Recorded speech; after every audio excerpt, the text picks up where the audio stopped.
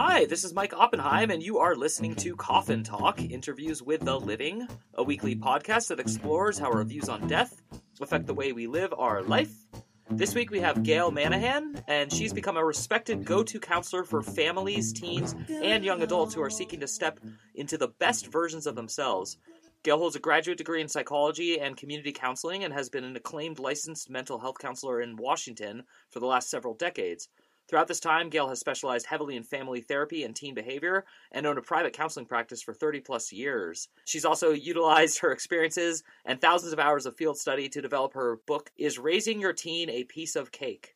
A deep-diving literature that walks parents through the most frequent and challenging issues they will face when raising teens. Gail now lives in Arizona, where your host lives, and is a life and relationship guide for women and teaches a Tibetan Buddhist class for our Western lifestyle. So much to unpack there. Can't wait. Gail, how are you doing? Great. That sounded so impressive. I'd like to meet that woman. Yeah. Well, it's a good resume, and I definitely was excited to interview you because we have a lot of counselors and people in that sort of area, and we also, have people who venture into Buddhism and whatnot, but not someone who does both. And as a proud parent of two non-teenagers, I am, a little tentative about the experience that's coming my way. So I'd love to ask questions about all that as well.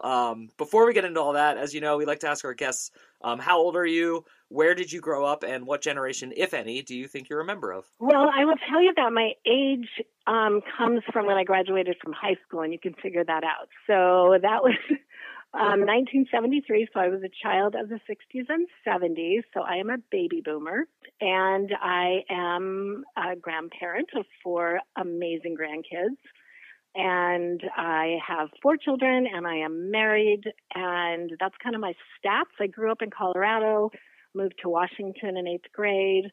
I've lived in North Carolina, South Carolina, California, and about 8 places in the state of Washington. So I have moved around a lot.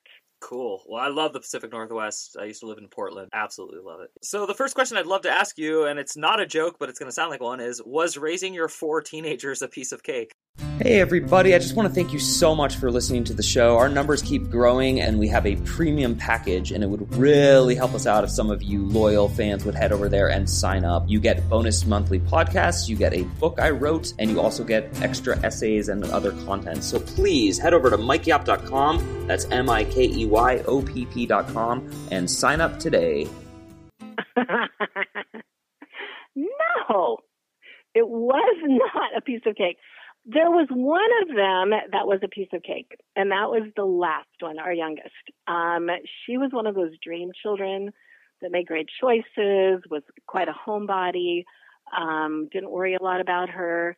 But I would say the other 3, the normal worries about driving, getting involved with alcohol, drugs, who they were dating, all of that kind of thing. Though the last 2, because I had my first child at 19 and my second one at 21. And then I was married 17 years in that marriage, divorced, married again. And then 15 years later, I had another child. So so I've been raising kids most of my life. And then my husband had a child that was just a little one when we got together. So all in all, we have a blended family.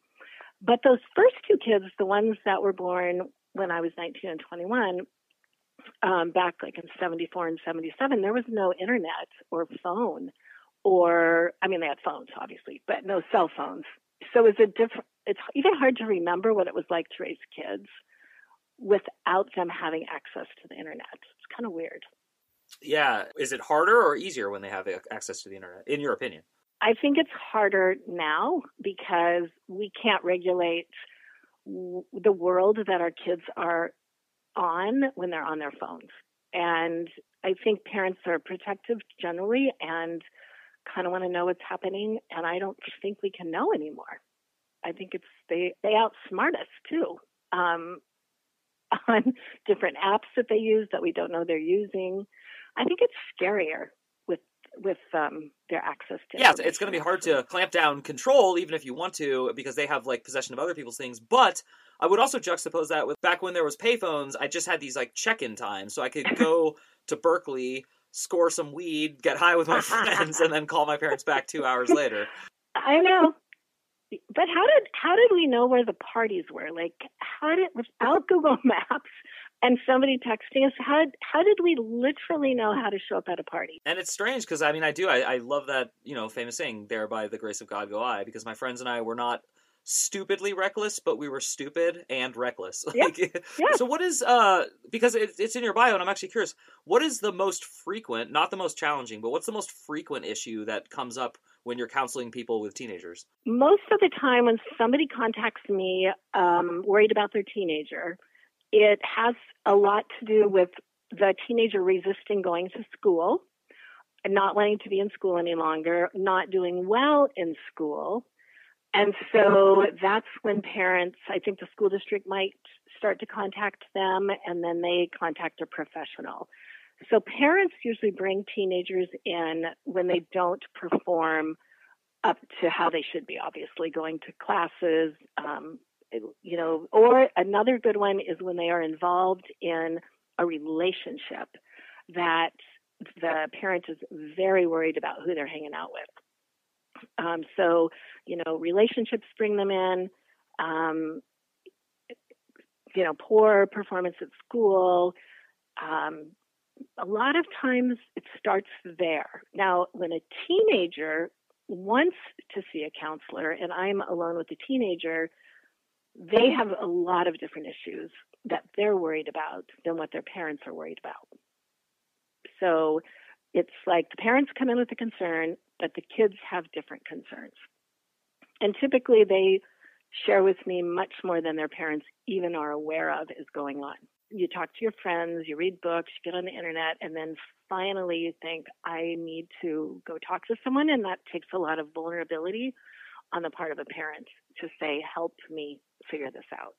Yeah, I've thought about this a lot. And actually it's weird because even like with my parents were great parents, but I was pretty overweight by the time I graduated high school. And I've asked them, like, in the years since, because I've lost weight and, I've worked with those demons and all that, what it was like. And, they said it was awkward. We didn't want to embarrass you, but we also wanted to help you. And we didn't know how. And your older brother had already dealt with the same issues, and we felt like we'd failed with him.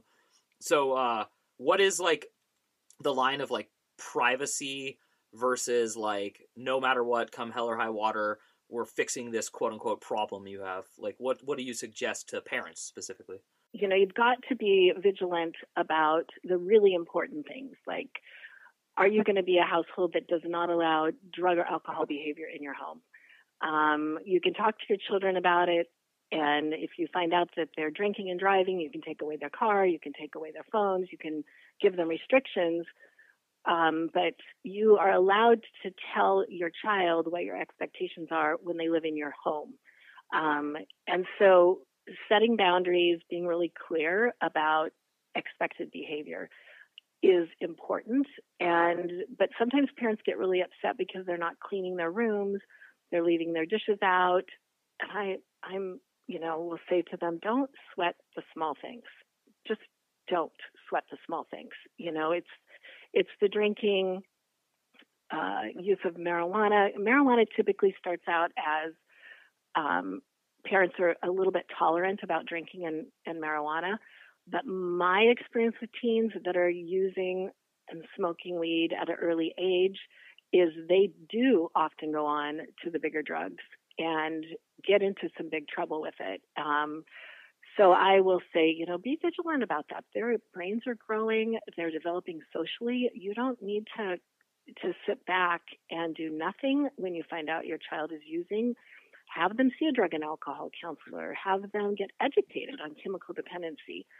You may not be able to stop that behavior, but you can be firm about your concern about it. Whereas I had a lot of parents that just chalk it up to, oh, it's just normal, teens experiment.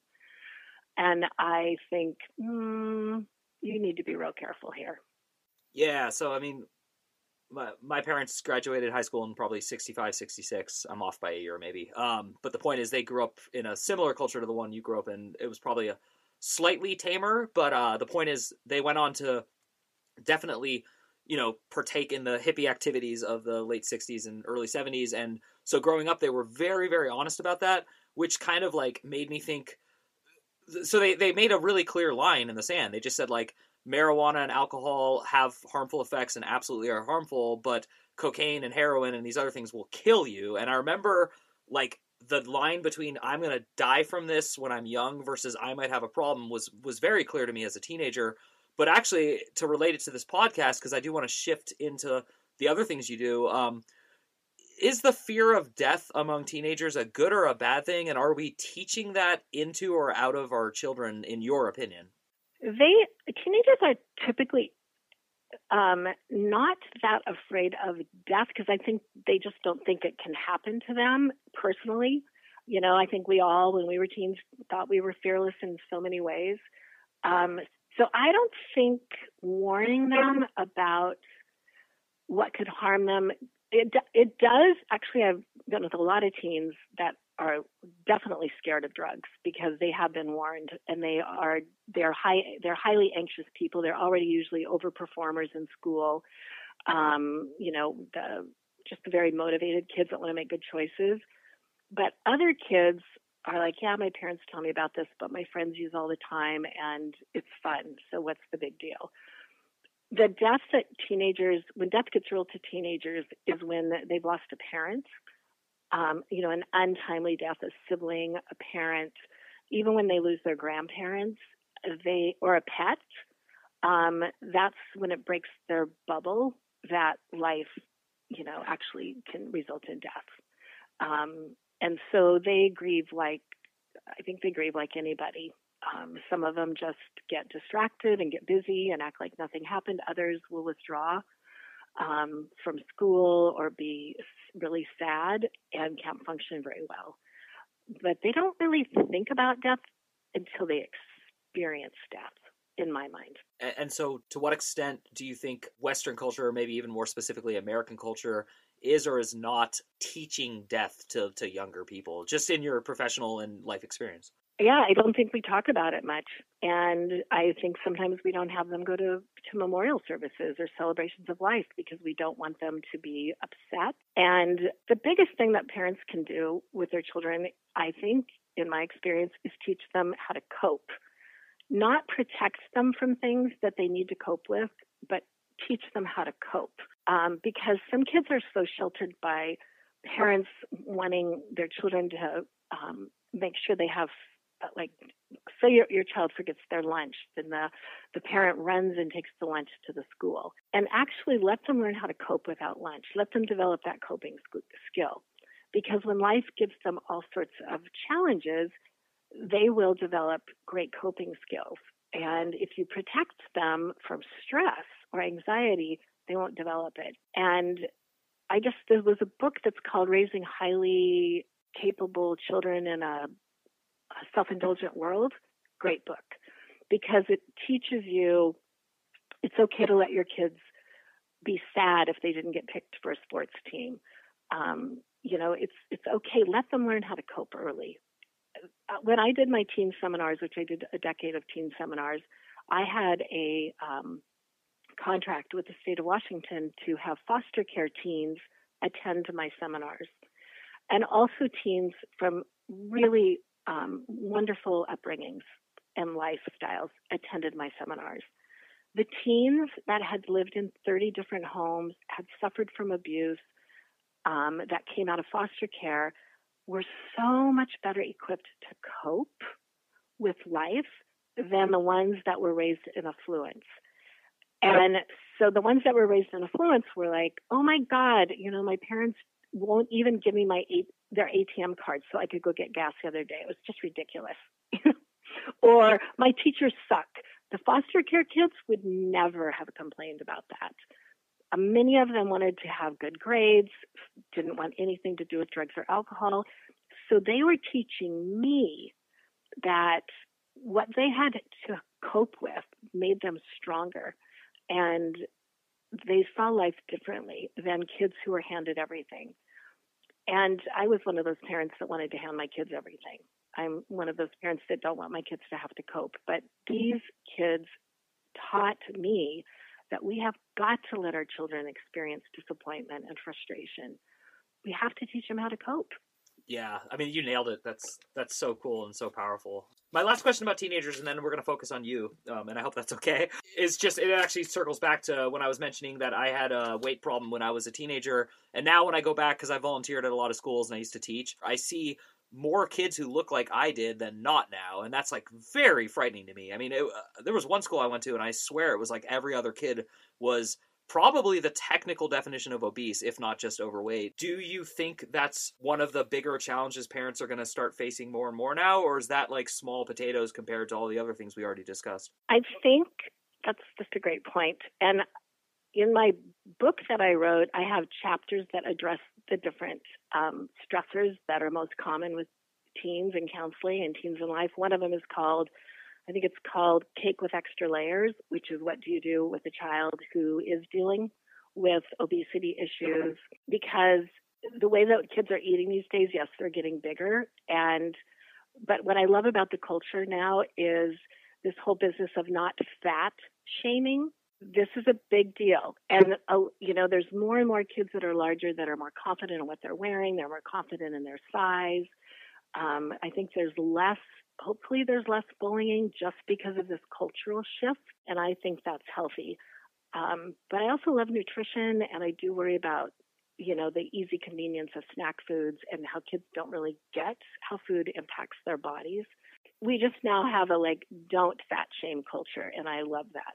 Like, people can be healthy at any size. Exactly, and it's interesting because mentally healthy at any size, but physically healthy at any size isn't true. So there's this weird thing that I suffer from and everyone would suffer from, which is, how do I tell myself not to be ashamed of my body, yet how do I still recognize the importance of actually eating the right amount? Yeah. I kind of wonder where we're all headed. And speaking of where we're all headed, it is time to ask you, before we get into Tibetan Buddhism, what did you grow up thinking was going to happen when you died, and what do you currently think is going to happen when you die, if they are different? Well, when I was growing up, I was interested in all sorts of different religions, and I wanted to find the right one. So I read a lot of things on comparative religion to find out, and every religion has something about life after death. But I was raised Christian, to where you go to heaven and, all of that. A lot of that never made any sense to me. And so I think I was terrified of death when I was younger, that I would lose people that I love. Now that I am older and have lost people that I love, in fact, my son died May 1st this year from a fentanyl overdose. And I know. And so having experienced the loss of a child, having experienced the loss of friends, and studying Buddhism, I am at peace with what happens after you die. Of course we miss people when they die. Of course we long to be with them. But I believe that we cannot kill our consciousness. I believe that consciousness continues. And I talk to my son every night. I talk to my good friend that I lost. I feel they are accessible. And so I think life continues, not with the body. And I've had too many signs from people that have died that have come into this existence that reassure me that they're okay. Some, amazing experiences. So Buddhism is a very practical, it's full of practical wisdom, things you almost can't argue with.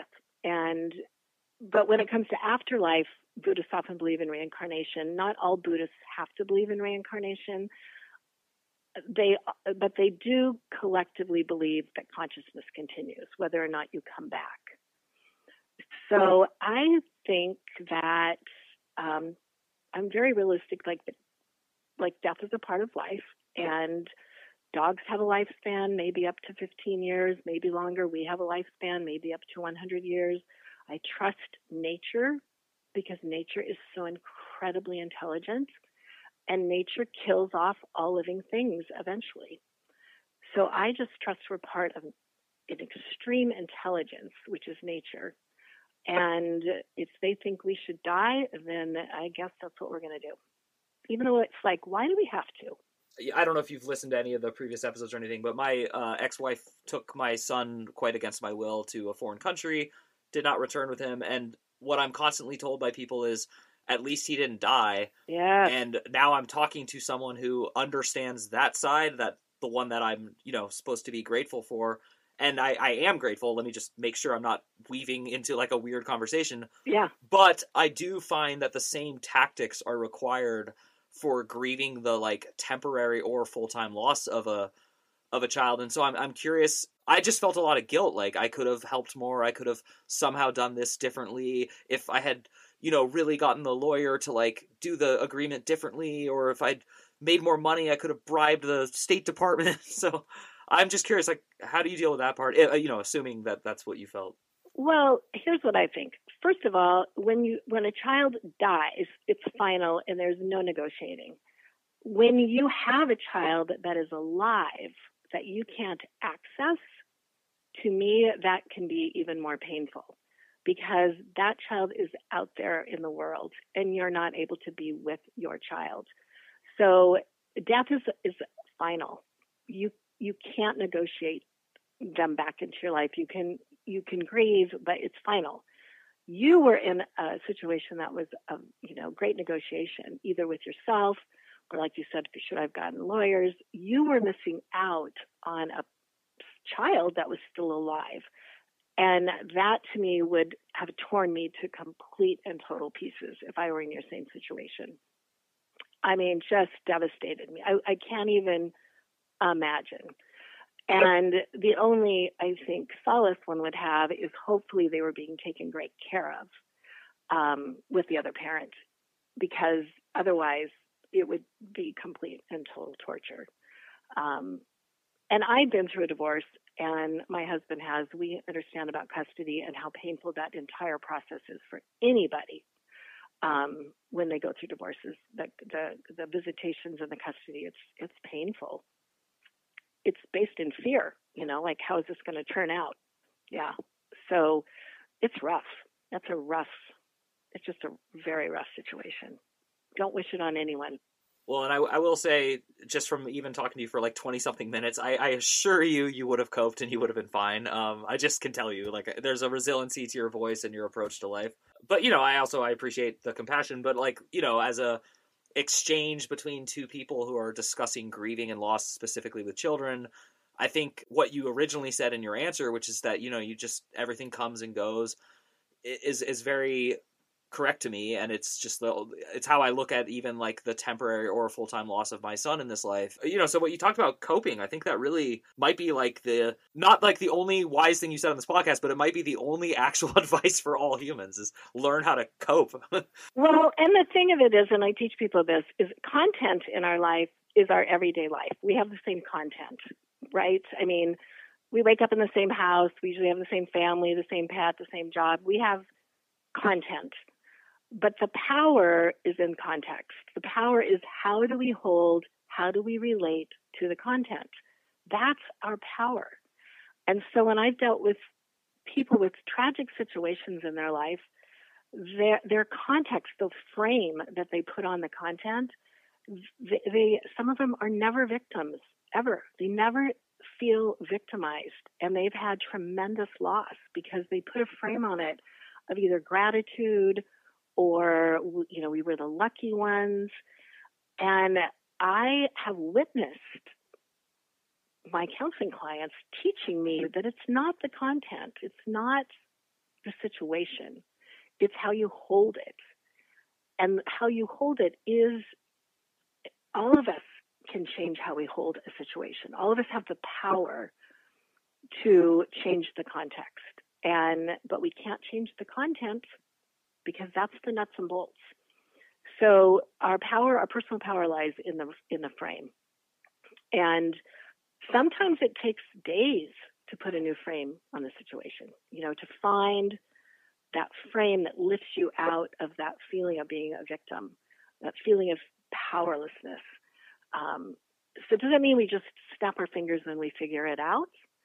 But that's it. But there are people that strive constantly to not be victims of their circumstances. And that's where the power is, right? Yes, and that's very powerful to hear it that way. If I can, I'd like to switch gears to the final topic I had planned with you. You said in your bio that you've now have written a relationship guide for women, and you're teaching that as well. And so my question, it's going to sound weird, but it's not that I'm offended as a man, but I'm curious, do you think you could also just make a relationship guide for men and you're just particularly focusing on women? Or do you think the two sides when someone chooses that gender, and I'm saying this to be all inclusive to everyone listening, so once you've selected your gender, do you think that it really is different between the two genders? Yes.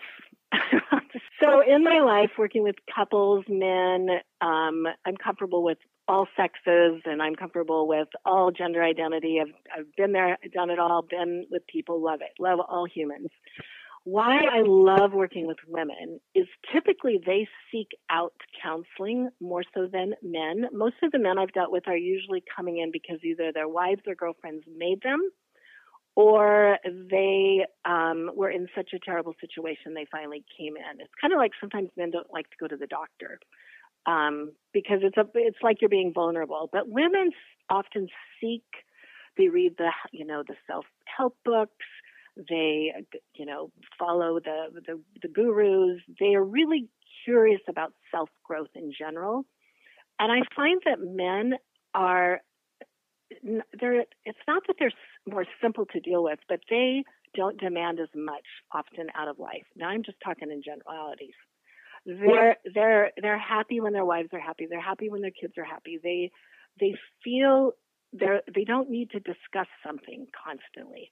And I love men, and I love the work with men that I've done. And I also really love that they come into a counseling office where they are vulnerable, sitting there with a counselor. I think it takes tremendous courage. When I do groups, I like to just keep them with women because I think women feel safer in a group of all women. Sometimes when I've mixed the groups, I think women get a little bit shy. They get a little shyer about speaking their minds. So I've kind of just evolved into women's groups. But I love teaching couples. I've taught lots of classes on relationship skills, increasing emotional intelligence in relationships. But I'm coming towards kind of the end of my career, and I've just chosen women for groups especially. So I've got nothing against men. I just find that I think women seek counselors more so than men do, typically.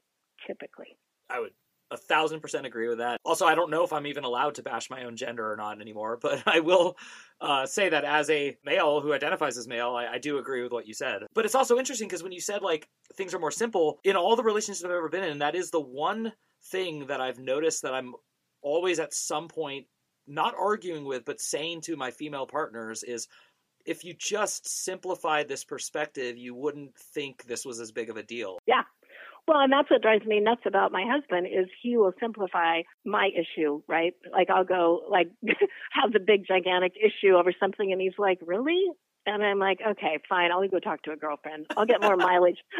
Out of this with a girlfriend any day.